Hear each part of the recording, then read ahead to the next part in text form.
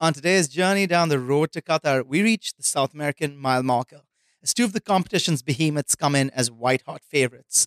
With a chance of a lifetime on the line for both Brazil and Argentina, we go beyond just Messi and Neymar to tell you what makes these teams tick and why we could be seeing a winner from the continent after 20 long years.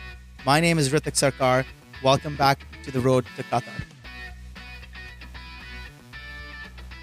On the panel today, we have journalist and podcast host of Hand of Pod, Santi Bauza. For those of you in the know, you've probably seen on Copa 90, on CNN, or even here on Breaking the Lines. Good morning, Santi. Great to have you here. Hi, thank you for having me as well. And on the other side, we have a junior from Brazil Edition. Brazil Edition is a verified gold mine of Brazilian content. Everything from gifts, opinions, updates of the Brazilian football team. Everything you need is from Brazil Edition. Thank you, Junior. How are you doing today? Hey, thanks for the invitation, but doing really well and excited to discuss Brazil and Argentina going into Qatar. Well, that is a great starting point. On the topic of the World Cup. Just putting everything aside on a more broader level. Um, how good are Brazil and Argentina's chances? Because I, for one, have never felt more strong about these two teams heading into a World Cup for ages. Yeah, thank you. I think I wouldn't make a really strong case for Argentina having probably the chance of a generation to make it pretty far in this World Cup. Not necessarily because they have a huge squad or a stacked group of players at their prime. Exactly, I think looking back, you probably could see better squads heading into, for example, the 2014 or even 2006 World Cups. But because there is such a cohesion and connection between these group of players and their manager, Lionel Scaloni, which that I think we haven't seen in Argentina for a very long time. Added to the fact that we have just won some silverware for the first time in ages. So I think the expectations for this team ahead of this World Cup are sky high, like they've never been in almost 15 to 20 years.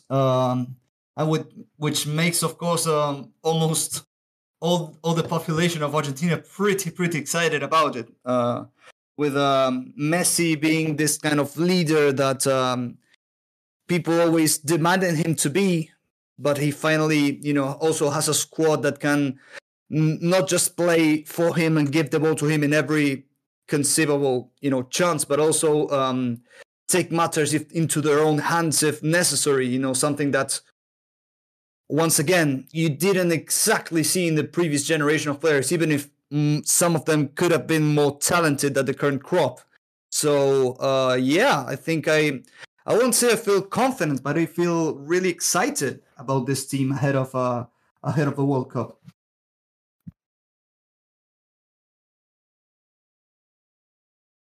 Well, the skies are truly blue and white then, but amidst them is a sun, just like the emblem of the Brazilian national flag. And that brings me on to you, Junior. Just on a broad scale, Brazil have been, very, very impressive. Just putting the Copa America final just to the side a little bit. How do you feel about Brazil going, into the World Cup? How do you really feel about that chances just on a broad scale? Yeah, so with Brazil, overall, I would say definitely a top three contender at this point. I know we're not going to touch upon the Copa America final as you mentioned, but I do feel since that final, the team has improved a lot, especially in terms of their attack. So, Junior, just on a broad scale, how do you assess Brazil's chances of, really winning this World Cup? Even Yeah, so going into this World Cup, overall, I think we definitely be a top three contender for sure. Since the Copa America, overall, the attack has really improved. For example, we've gone from players like Richarlison and Everton to the likes of Vinicius and Rafinha. So I'm feeling pretty good. Even with the midfield, someone like Bruno of Newcastle is sort of emerged among the mainstream, and I think he's someone I'd love to replace Fred with. But overall, I feel confident.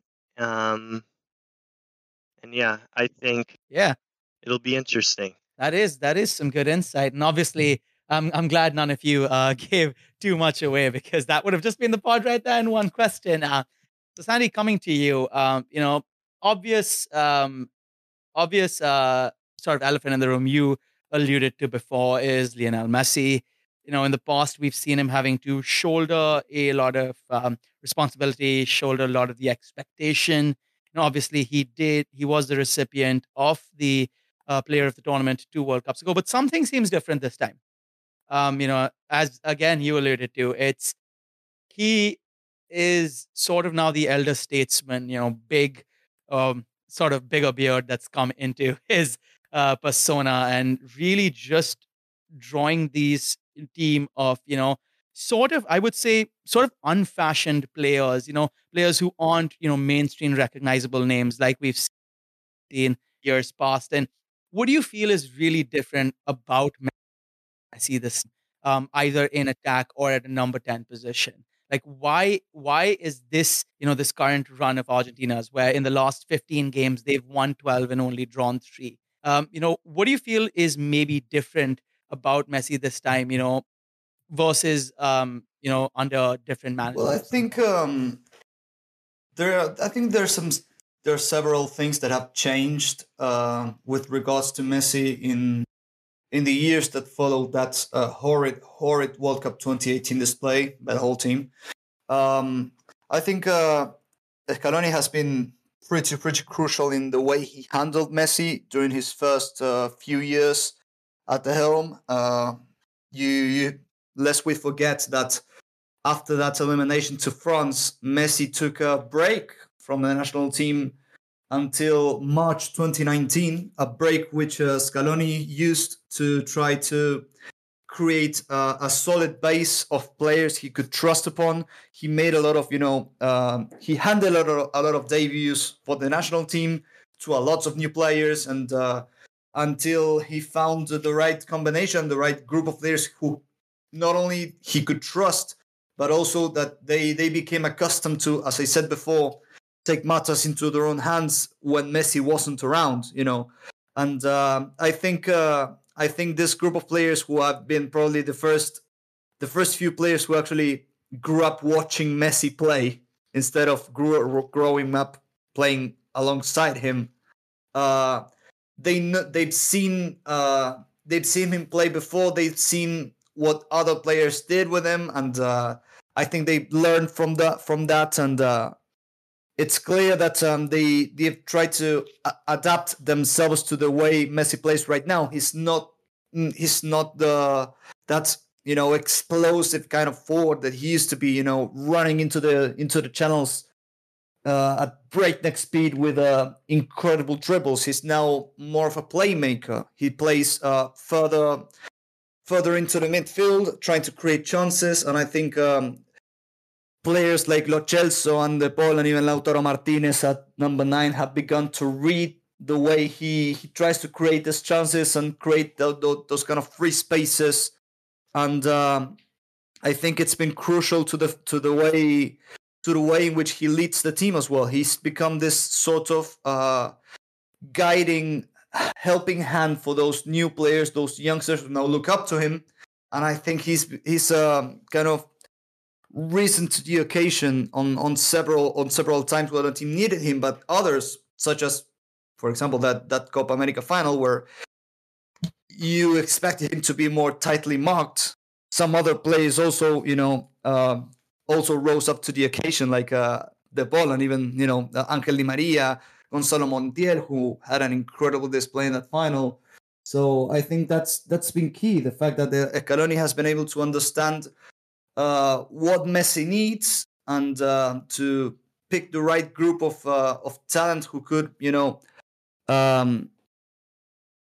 take matters into their own hands. I know I've said this a lot, but it's kind of the way to describe it. But No, it's very true because having your squad, really rise up and not having one person be the failsafe. This also brings me back to the aforementioned World Cup final we had talked about, where Angel Di Maria's absence against Germany really kneecapped Messi and kneecapped Argentina, because here was Messi's one big outlet who was just like completely out of contention.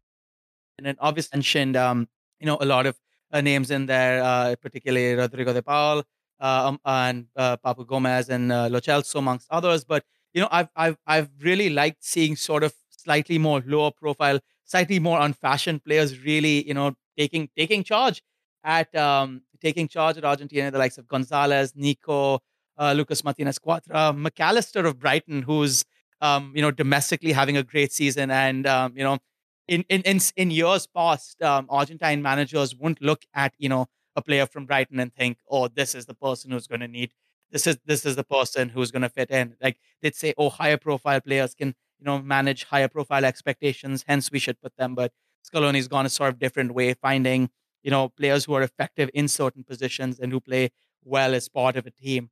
Tell me if I'm going a little bit off base here, but that's what I've noticed watching Argentina, especially during these last qualifiers. It's spot on, yeah. Because well, it also has to do with the fact that for a while, I think around 2018, 2019, you wouldn't see a lot of players actually playing in high-profile teams as well. I mean, that forced Scaloni into looking to different places, to new kind of players to integrate those new squads. And I think he got it spot on with a few bets who probably had made a buzz in Europe, but for the Argentine public, they weren't exactly household names, the likes of Rodrigo de Paul, who has been like the biggest, probably the biggest hit in Scaloni's career, as well as Cuti Romero and Diego Martinez, who probably were, making strides in Italy and England, especially after Martinez had won the FA Cup for Arsenal, but who really were taken out of the blue for the local public, who were more accustomed to, watching players from Boca and River getting consistently called up. Julian Alvarez, always great to see more domestic, South American players making the team, because it almost seemed like it was usually just now European players who are being selected. Yeah, I think that has to do also with the fact that there's a huge gap in quality between the players who have emigrated to Europe and the ones that are still in South America. The football is played at different kind of intensity and speed as well. And there's stuff that you learn in Europe that you might never learn if you stay in South America. And I think even if Julian Alvarez has been this roaring talent in South America at River, you can see that when he plays for the national team, he's missing that extra, physicality, and he's very easily dealt with, I think, with certain defenders who are more experienced in Europe, the likes of Chilean and even Brazilian centre backs. They generally don't really have a hard time in controlling him and limiting him. I think he still needs to have some more game time, I think, in Europe. I hope he gets it at Manchester City. I think it will be a little bit hard, but Pep Guardiola is a tinker. He always gives a few chances to every player in the attack. So I hope he becomes that kind of player. Yeah, exactly. One can hope. One can only hope. Yeah. And in a similar vein, Junior, I haven't been this excited for Brazil's side since I would say 2006, when you had sort of Kaká leading the line. But Santi had talked about Argentina not necessarily having the real depth in terms of household names. But I look at this Brazil side and I'm seeing 1, 2, maybe 3 starting sides, all of whom could legitimately qualify for the World Cup, in their own right. And just like, the sheer wealth of talent, is that something that is sort of driving, positive feeling towards Brazil? Like there are so many people for so many positions. Yeah, I would definitely say the depth of the team has improved so much over the last few years. Um, as you mentioned, um, you could quite literally make three starting lineups at this point. And one thing that I think will go in our favor is the fact that they're thinking about expanding the World Cup squads to 26 players versus the 23. So I think that's something that's going to be key for us because if you look at the attack, the likes of Coutinho and Antony, they don't even touch the starting lineup at this point. And even players like Firmino, Gabriel Jesus, they're even questionable about getting into this squad. Yeah, and you look at just like you as you mentioned, like just at defensive midfield, a position that nations often struggle in because unless you have a good DM, nothing's gonna come together. You have Casemiro, Fabinho, and even Bruno of Newcastle, who you had talked about earlier. It's such a wealth of talent. And are there any spots, maybe possibly it's center back or other parts of the field where you feel that Brazil might just be better off with one more big talent? yeah, I think what concerns me about the team is the striker. I think right now we're playing Neymar false nine, but it's a bit questionable.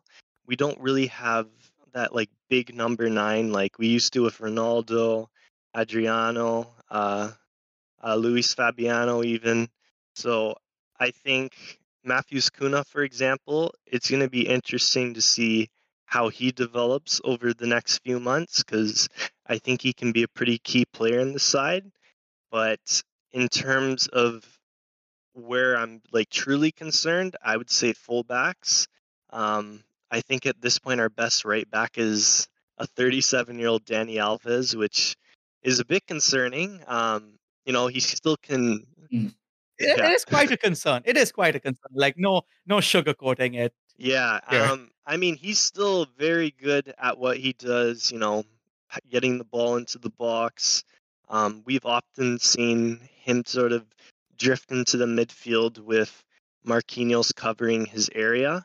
But for example, if Hmm. we That leaves Marquinhos a little exposed in the yes, center then, if there's a counter yes, attack. and if we come up against France and Mbappe is on their left side, that's going to cause a lot of problems. So I think the right back's concerning because even our backup is Danilo of Juventus, who is having a really good season, but I think he's a pretty limited player.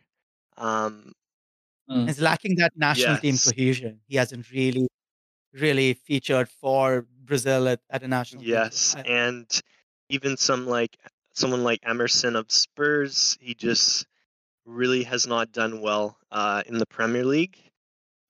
So right back something we need to improve upon, and then as well the left side.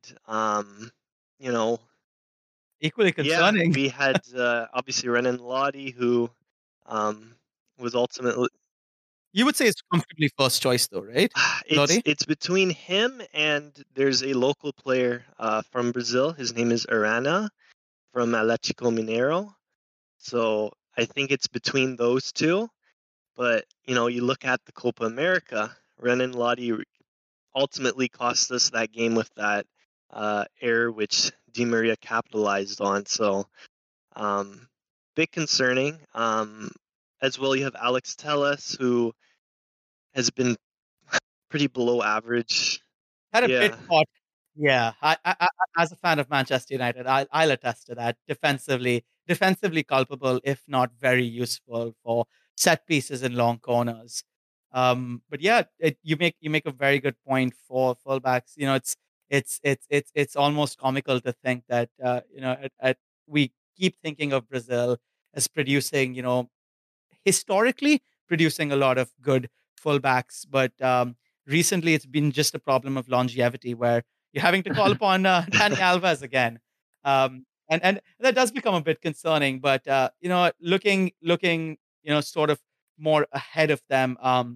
Looking towards the midfield and the attack. You've got a sheer wealth of players, and it really makes me bring up, a tweet that you had, someone from Brazil edition tweeted, it may have been yourself, talking about Malcolm and David Neres. And you had mentioned in the same vein, Richarlison, amongst others. Well, Malcolm and Neres, like maybe a year ago, seemed, pretty nailed on to come for the Brazilian national team. And now, well, their names just don't pop up. You've even got people like Anthony who've having absurdly good seasons, not really knocking at the door of the first team. So is it really that tight of a competition? And is it that much of a headache for the manager? Yeah, I think the manager's gonna be sleepless before that final call up because It's a good it problem to definitely have. is, but it's really gonna be tough, I think, because you even have the likes of Gabriel Martinelli at Arsenal, who is nowhere near close to squad at this point. Um, I mean, I guess if you're a wide forward named Gabriel, your chances of making the Brazilian starting lineup the stars just aren't in your favor because Jesus is only 25. He's had a decent season. He's nearly on double figures for both goals and assists. Yet, it's not. He's never going to play ahead of Neymar. Even if Neymar plays as a 10. yeah, no, with Gabriel Jesus I've watched him since he was playing in the youth teams for Palmeiras, so huge fan of him. But I feel like since he moved to City, he's improved, but I feel like he's regressed at the same time in terms of his actual Brazilian qualities of just dribbling, showing flair. So I feel there has Mm. been regression there. I think because again of that additional 3 players in the squad, he'll get a chance to get in, but it's going to be tight. And we're always talking about Neymar having sort of the similar role to Messi as to really drive this team. One of my lasting memories is of Neymar getting kneed in the back. I think it was I can't remember. It Camilo was maybe Zuniga. Jimmy Vargas of Colombia. I'm not sure who it was. Yes. Yeah, there we go. Kneed in the back, crying on the floor, and then Brazil having to uh, deal with Germany without Thiago Silva and Neymar. And, you know, it could have been, it probably would have still not changed the result, but the manner of the humiliation would have been greatly eased. And it's something that plays in my mind about Neymar is that he is undoubtedly such a good player. He has, pretty much everything in his locker. But when it comes to like the national team in a cup performance, something just doesn't coalesce. And it's interesting to see the last Copa America that Brazil won. Brazil did not have Neymar playing, and it sort of brought a lot of other people to raise their game in a big way. As Santi had mentioned, do you see in Brazil a lot more players who are just ready to raise their game? The one of the main people I see performing well this World Cup is Vinicius Junior, who's in the last 2 seasons, I believe, like really raised his game to a top tier level. Do you see him having a pretty huge effect, given that his presence on the left wing allows Neymar the more freedom to just pound the center backs and not have to run and create that much. Yeah, I mean, in the end, Neymar will still be the guy in Qatar, 100%. But I think and we're going to see if they can step up the likes of Vinicius, Rafinha, Anthony. You also have Coutinho who could come off the bench. Um, we'll have ultimately we can't 100% guarantee they're going to step up, but just looking at the recent World Cup qualifiers, they looked very good. Vinicius is starting to Mm. find his rhythm with the national team.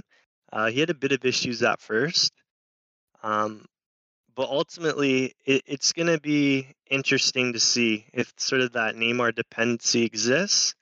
I know with the 2019 Copa America, we won without him, but you look at that team as a whole, and a lot of those players, Most of those players are yeah, gone. like Felipe Louis, yeah, Richarlison, yeah, Everton, a lot yeah. of They those ended players. a lot of. We had a very sort of an older team. I felt in 2019. Mhm. You know, Felipe Luis, Danny Alves was the player of the tournament.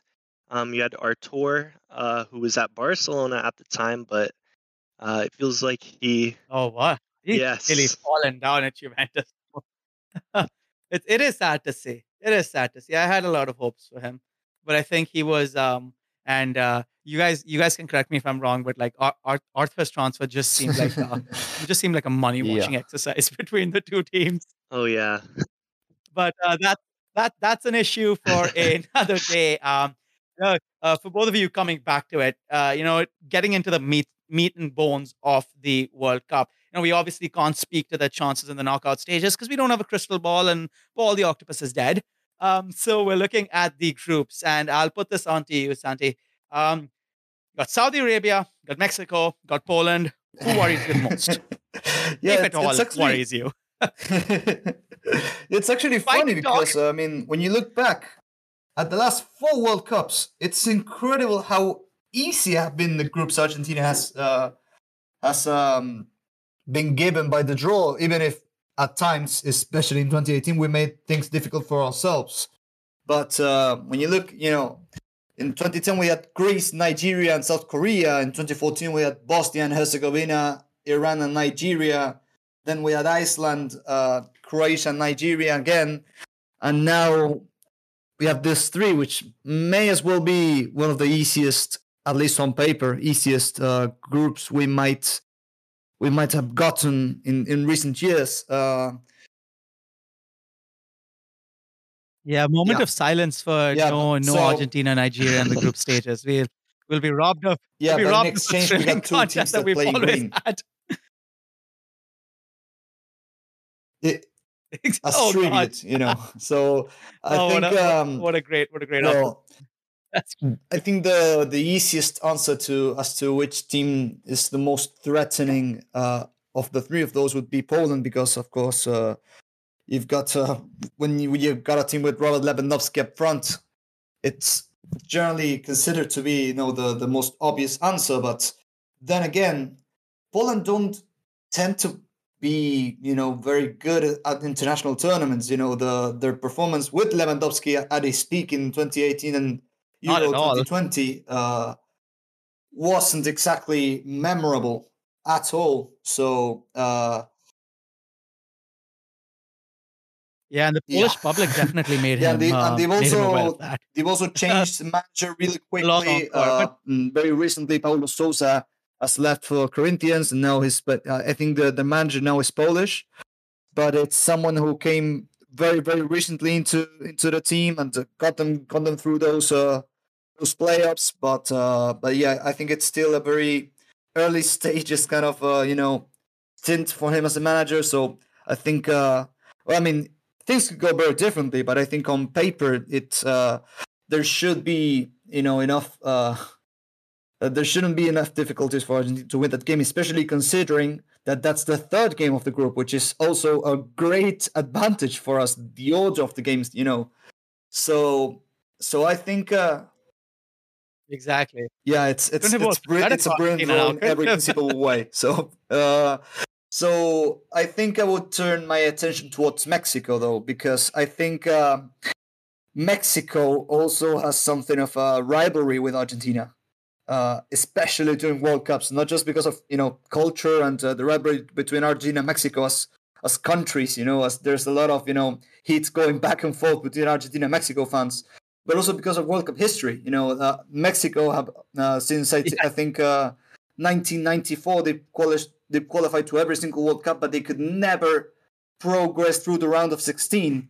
And in two of those occasions, it was Argentina who sent them home. 16. One of those coming with a hugely memorable Maxi Rodriguez long range volley. So yeah, and also given the fact that in Mexico are also managed by an Argentine, Gerardo Martino, I think there's just so many so many elements that make that matchup particularly spicy and competitive. I think Mexicans will particularly be looking forward to that game. So I think because of that, even if this is not exactly the strongest Mexico squad, this is certainly weaker than the ones in 2018 and even 2006.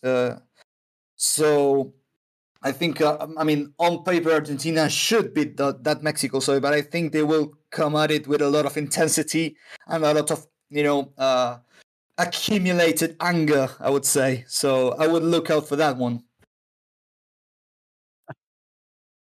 Yeah. So they're going to say "Tata" to Martino. Jesus Christ. On that weak bombshell, Junior, I'm going to come to you. You got Serbia, you got Switzerland, you got Cameroon. Who's made sweat, even if at all? I think ultimately with these games, we should win, but I don't see us necessarily wiping the floor with any of these sides. I think, for example, Serbia is a very physical team. They have a very good defensive core. Switzerland, Yeah. they obviously helped pull that upset with the Azzurri as they sent them to second place and eventually they got sent home. So, and then you look at Cameroon. I'll be honest, I don't know too much about Cameroon, so I can't really speak upon them with their chances. I do know they won the AFCON a few years ago. So overall, I think I don't see anything that's going to be super challenging, but there should be tight games. I know you look at, for example, the 2018 World Cup.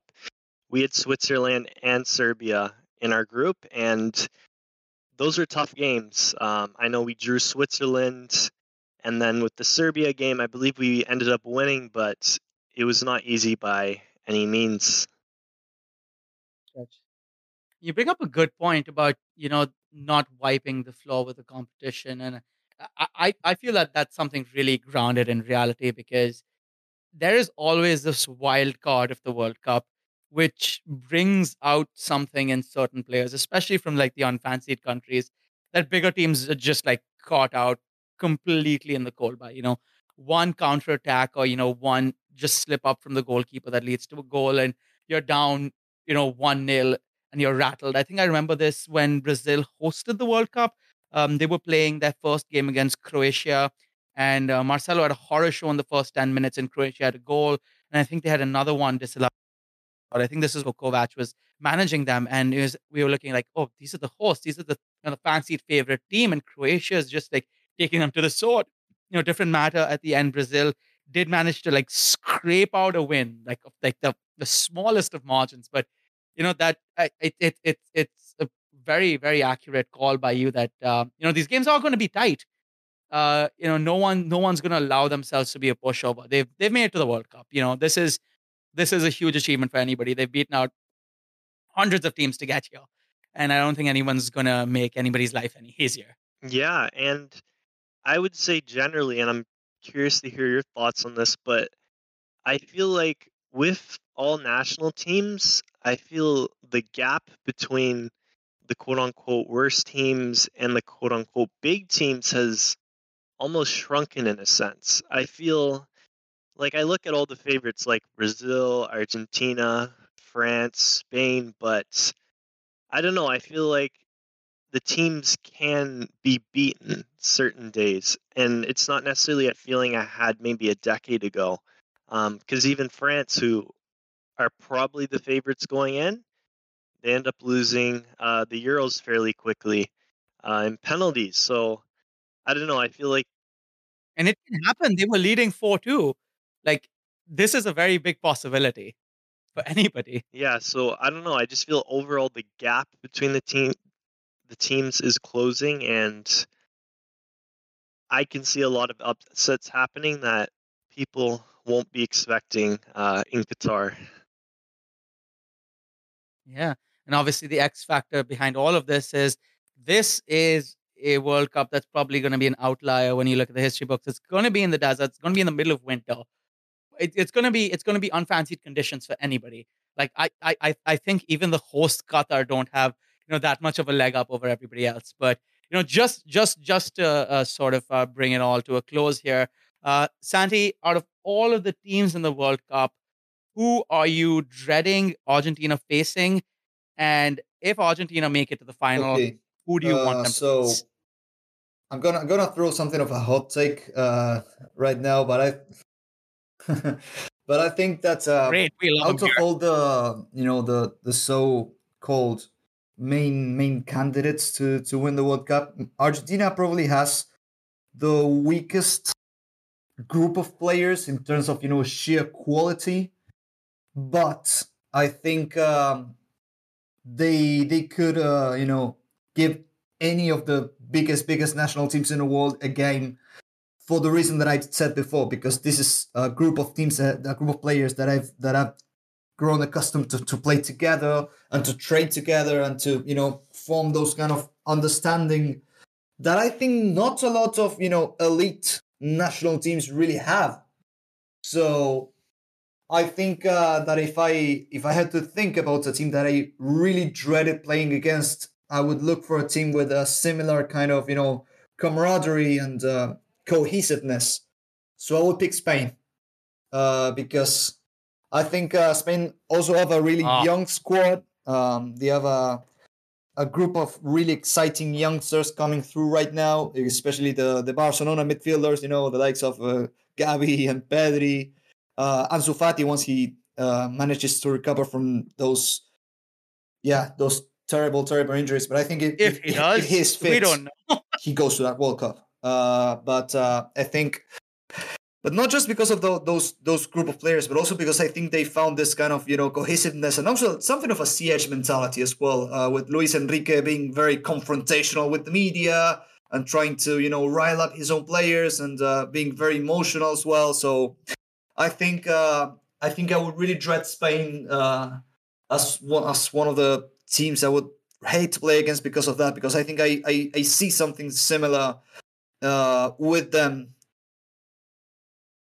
Yeah, Really fascinating yeah, analysis. probably. Yeah. And if Well, I think Brazil. if Argentina It has make to it be to the final, Brazil, who are you hasn't dreaming it? I for? mean, uh, Brazil. I'm gonna pass the mic to you, Junior. Same question. Who do you dread facing in the World Cup, and who do you want to face in the final? I mean, it's a really tough one.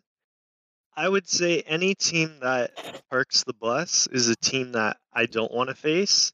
Um, under Fair Tite, we typically always have issues when teams are parking the bus because with Tite, he's really a defensive type manager. He's someone who could coach Atletico Madrid.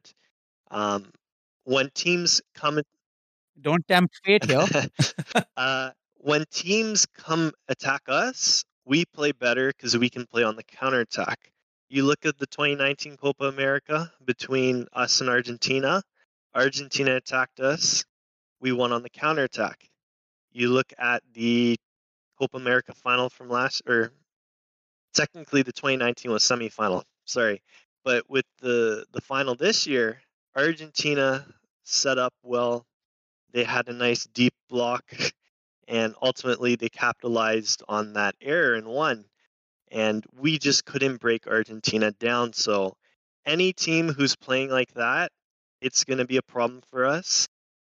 So the likes of France sometimes, Belgium definitely, Argentina, those are teams who will definitely cause us issues. Um, I think the likes of Spain and Germany, I actually feel a little more confident against them just due to sort of their attacking playing style. Now that's a fighting talk I want from a Brazilian fan. Bring them all. Bring your weak, you're tired. I will beat them all 2-0. And But in terms of a dream final, I would definitely Argentina would be the dream. Um, would love to play Germany and even France, just sort of for revenge purposes of previous World Cups. I mean that's a big driving force behind these teams. Um, but thank you both of you for this very engaging insight. I think it's very good to get into context. How someone might feel about their country, about their chance, and really breaking it down into the individual levels. And I sort of just wanted to leave you two with something about my upbringing. I grew up in India, but I used to visit my grandparents in Bengal all the time. And in Bengal, in West Bengal, in Kolkata, I don't know if you guys are aware of this. It's either one of two teams, or if, like most of the rest of India, when we're watching the World Cup, it's either Brazil or it's Argentina. Successive chief ministers or the highest, ranking politicians in the state, they'll always support one of the other teams. And there was even a joke because Calcutta's now colors are sort of like blue and white because that seems to be what the chief minister's party colors are. But there's always that undercurrent, like, no, it's the Argentine flag. We love Argentina. But in a similar vein, you'll see paintings of Pele on the walls, and it's like it's one tiny village in Kolkata. It's like, what do they know about football? And like Brazil and Argentina, at least for when I was growing up, like these were the two teams. You don't support anybody else. When you come to New Delhi, you come to the other metropolitans. It's like, yeah, you got the hipsters, you got someone supporting Croatia, someone supporting France, but at the core of it, I'd love to see a Brazil Argentina final, and I know like the city of Yeah, I Kolkata is going remember. to be I remember shut. like Everybody's going to be. I am a little bit aware of the fact that I remember like Bangladesh is completely insane for Argentina. Filling the streets. I think I saw some Indian footage as well when Argentina won the Copa America. That I think I know that Argentina have an incredibly strong fan base in India and Bangladesh. I don't know exactly why that is the case. They maybe you've been inspired by Maradona in So Maradona had actually long ago come to Kolkata, and this is a fun fact to sort of end it. My grandmother actually was there at the airport to see him because she ran one of the youth ministries for girls, and Maradona, being intensely religious, visited them. And I think when he came there, because of the connection with Mother Teresa, I believe was one of the driving forces for him to come there. And he says, I landed at the airport in Kolkata on a hot afternoon, could have been 100 degrees outside, and I couldn't see the runway. I could wow. just see a sea of people. And it was like the whole city had stopped. Maradona, the god of football, for them had come in. So that's just sort of the happier end on what's been a storied rivalry. We'd love to see a final. Thank you both for joining me. It's been a very very interesting discussion. Hope Brazil and Argentina make it very deep into this World Cup. I know for ardent followers and more casual watchers of the World Cup who come in every once in every 4 years, that'll be a treat for them to watch. From me here at Road to Qatar. I will see you again at the next mile marker. Thank you for joining us. All right, boys. Thank you so much. Just stay on the line here because I am going to get the Oh. bot to stop recording. And give me 1 second. Give me 1 second.